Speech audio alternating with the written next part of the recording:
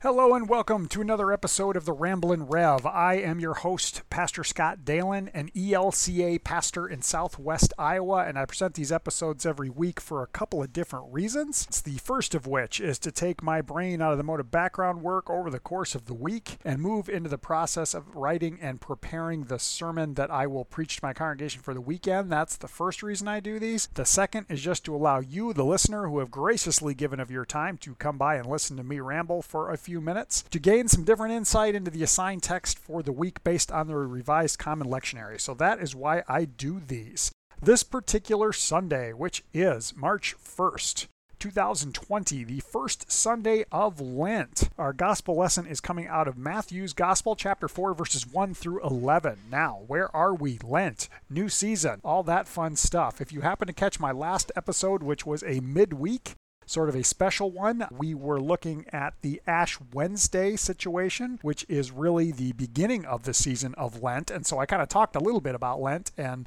what we're moving towards. Lent is a 40-day season preceding Holy Week and finally the culmination at Easter, as things are moving towards the betrayal and arrest and torture and subsequent death of Jesus on the cross. That's kind of where this is all heading. And it all kicks off there with the Ash Wednesday. So that's kind of where we were at there. Some people tend to consider this a season of darkness or a season of preparation. A lot of different people take a lot of different stances on the season of Lent. I'm coming to find out on Twitter and social media that a lot of people don't even like Lent and they think it's anti-biblical. I don't know what's up with that. But here in the Lutheran tradition anyway, we celebrate Lent, and I think it's a wonderful time and a wonderful season of the church year. That's just my take. So let's move back into it. As we look at the first Sunday in the season of Lent, it is always the story of the temptation of Jesus. As Jesus is led into the wilderness under the power of the Holy Spirit, it takes place right after the baptism of Jesus, literally right after in all three of the synoptic gospels. We hear about it, that he's baptized and then immediately goes into the wilderness where he is tempted for the period of 40 days. Now, Mark doesn't have much in the way of details, basically tells us, hey, 40 days, Jesus was in the wilderness being tempted. There were wild beasts there. That's only in Mark, but both Luke and Matthew have the larger account. They're very, very similar in terms of details given, although there is a difference, a pretty major difference between Matthew and Luke in that they switch the order of the three temptations that we hear about. Side note, as we think about the 40 days of temptations, there's a little bit of ambiguity. Mark makes it sound like the temptation is going on over the course of the entire 40 days, but some of the wording in the other two gospels kind of make it sound like, well, maybe he was just in the desert fasting for 40 days and that's when the temptations start. That's sort of the sensibility that we get here in Matthew because of what the first temptation is. That being said, these are the three temptations that we hear about, and the differences that I've been talking about between Matthew and Luke really focus around the order. The first one is the same in both, but then they switch up the order of the other two. In Matthew, we have the turn stones into bread and then throw yourself down, and then finally all the kingdoms of the world I will give to you. Luke switches those last two around. But all of that being said, background work aside, or background of the season and the specific Sunday aside, let's read it and then we'll get into it some more. Matthew 4, 1 through 11. Then Jesus was led by the Spirit into the wilderness to be tempted by the devil. He fasted for 40 days and 40 nights, and afterwards he was famished. But the tempter came and said to him, "If you are the Son of God, command these stones to become loaves of bread." But he answered, "It is written, one does not live by bread alone, but by every word that comes from the mouth of God." Then the devil took him to the holy city and placed him on the pinnacle of the temple, saying to him, "If you are the Son of God, throw yourself down, for it is written, he will command his angels concerning you, and on their hands they will bear you up, so that you will not dash your foot against a stone." Jesus said to him, "Again, it is written, do not put the Lord your God to the test."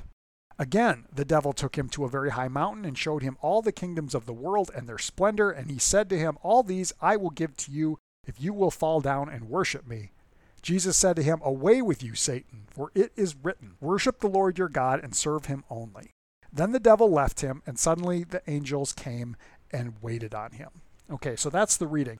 Before we really get into this, I want to point out something that really comes from a translation situation, and it has to do with devil that we hear in there. Or one point we hear him called the tempter, and he gets called Satan at one point too. We have these different things. And this was one thing that really sort of grabbed my attention as I was working with the Greek translation of this, something I do every week.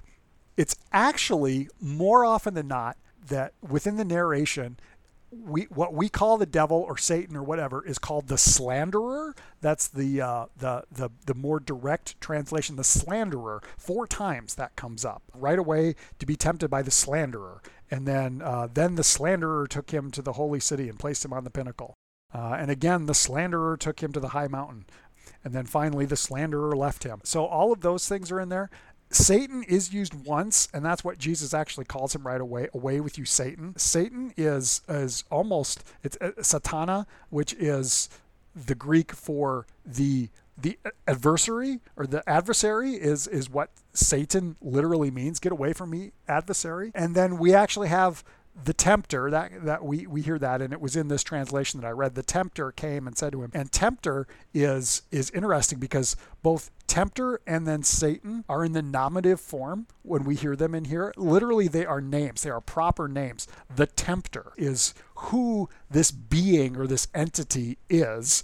And then Satan, Jesus is saying, get away from me, adversary. You are my adversary. But the other one's the slanderer is interesting to me because in the end, everything that Satan or the devil or whatever we want to call, where we're going with this, or where it seems to be coming from, is that he is attempting to get Jesus to subvert God or to step away from God, or even twist what powers and abilities and divine status that Jesus carries. All of this, he's trying to twist it away from the intention of what's going on. So I think that's all very, very interesting, especially as we consider that slanderer, that's the translation of diabolo, or diabolon. I'm probably mispronouncing that ever so slightly, but Diablo, which is kind of a Spanish version, that's where we get devil, what we tend to call the devil.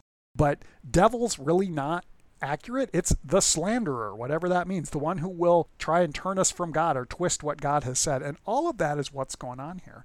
We've got these different temptations that are being used on Jesus to try and get him to turn away. Now, I heard in another podcast that I listen to every week, I heard them talk about this idea of this tactic that's being used is who's going to take care of you. And it starts with the temptation to take care of yourself, provide for yourself. Then the question of, will God really provide for you? And then finally, I will provide for you, and I being the devil or Satan, that it's really kind of twisting it away. And that's what we have with, if you're hungry, which seems to be the very first situation that's coming up, if you're hungry, then I want you to provide for yourself. Use your power to twist God's creation away from the way it was created. And that's the first one. And then, well, if you are really the Son of God, if you are who you say you are, prove it. Let's test God to see if God will really provide for you. And then finally, you know what? I will provide for you. Just turn your back on God.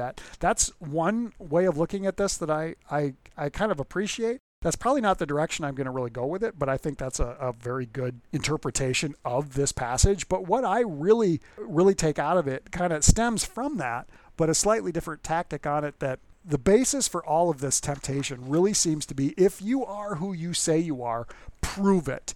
And we hear that in the first two. If you are the Son of God, do this. If you are the Son of God, do this. And the devil even uses scripture to try and trip Jesus up. So I think that's always funny. As I look at this with my confirmation students, which I just did recently, I say, sometimes people think that if you just know enough scripture and can quote enough scripture, you'll be good to go. Well, you know what? Satan knows scripture too and uses it against Jesus, uses it as a form of temptation against him. So simply knowing enough scripture is not going to protect you. It seems to be the takeaway from that. But it really stems from this idea of, if you are the Son of God, prove it.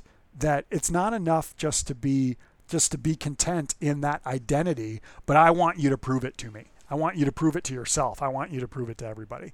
And as I think about this, and the direction that I'm going to go with this sermon is this need to prove ourselves. And that can manifest itself in many ways, but especially here in the United States, we have this idol of busyness. We think, if I just work harder, if I just work more, one more meeting, one more hour of work, one more project to tackle, one more email to answer, one more phone call to return, on and on and on and on and on. If I just do that, then I will show that I am of worth. I am worthy of whatever position or authority I've been given, or that I belong, or that I am not an imposter, that I should be here. And it seems to indicate in a lot of ways even a anxiety that we are good enough, and that who we are is not enough to say that simply because I am a human being walking the earth, I am of value, but I have to work to earn it. And that really dovetails off of a theme that has been emerging in recent weeks of being worthy, being able to earn justification in the sight of God, which we know we never will, or justification in the sight of one another, which who are we trying to impress? Who are we trying to live up to? All of that idea. But I can't help but think that through all of this stuff that Jesus continues to resist, that he knows something that we need to remember, that I am enough simply because of who I am. And who am I? Well, in Jesus' case, I am the Son of God. We have just heard right before this, literally right before this, at the end of chapter 3, is the baptism of Jesus, where he hears the voice. We all hear the voice. This is my Son, the beloved, in whom I am well pleased. Jesus already knows that God is pleased with him, simply in his identity as Son of God. And we share in that same identity. Through our baptism, we are claimed by God as beloved children. We are made fellow heirs in the promise. We have all of this in the scriptures, the promises that we have. And we cling to the truth of that. We cling to the truth that I am a child of God. And that means that I am enough, that God has claimed me, and I don't have to prove it. I don't have to prove it to anybody else. I don't have to prove it to God. I sure as hell don't have to prove it to the devil. But that temptation, that little voice, is always in the back of our heads. And kind of one more thing from that is the truth that is revealed in that identity, child of God, beloved child of God. It's not just about who we are, but it's who that identity, whose we are. We belong to God. God has claimed us, just as God has claimed Jesus as one in whom I am well pleased. God calls humanity very good. That's the basis for who we are, who our existence, or where our existence starts. We start from a place that's good, and because of that, God claims us. It's not just about who I am, though that's important. It's also about whose I am. So that's really kind of at the heart of what I'm taking from this, the direction that I'm going to go with the sermon. It's something that I get pretty excited about. But one last thing before I wrap it up, and it goes back to another translation thing. I meant to talk about this earlier, but then I kind of blanked on it. So we have at the end of this, once the period of temptation is over, whether the temptation is happening at the end of the 40 days or it is the 40 days of temptation, either way, we hear in the translation almost always the devil left him, or Satan left him. And it's actually Satan released him, or the Diablo, the slanderer, released him. And what I find interesting about that is this idea that whatever is going on, whatever the situation seems to be, the power, the control seems to be in the hands of the one who is doing the tempting. That while Jesus has the ability, the divine ability to withstand these temptations, there seems to be a power or a control that's in the hands of the other. And we hear at this time that he released Jesus and went away. And then we hear in Luke's gospel, he left him until an opportune time, whatever the heck that means. But that's an interesting situation to remind us that temptation is in the realm of another one. And now this kind of leads us down the pathway of all kinds of spiritual warfare and what's the basis for evil, and is the brokenness part of us, and is the brokenness from outside of us, and that's all kinds of cans of worms that I'm not really intending to open right now.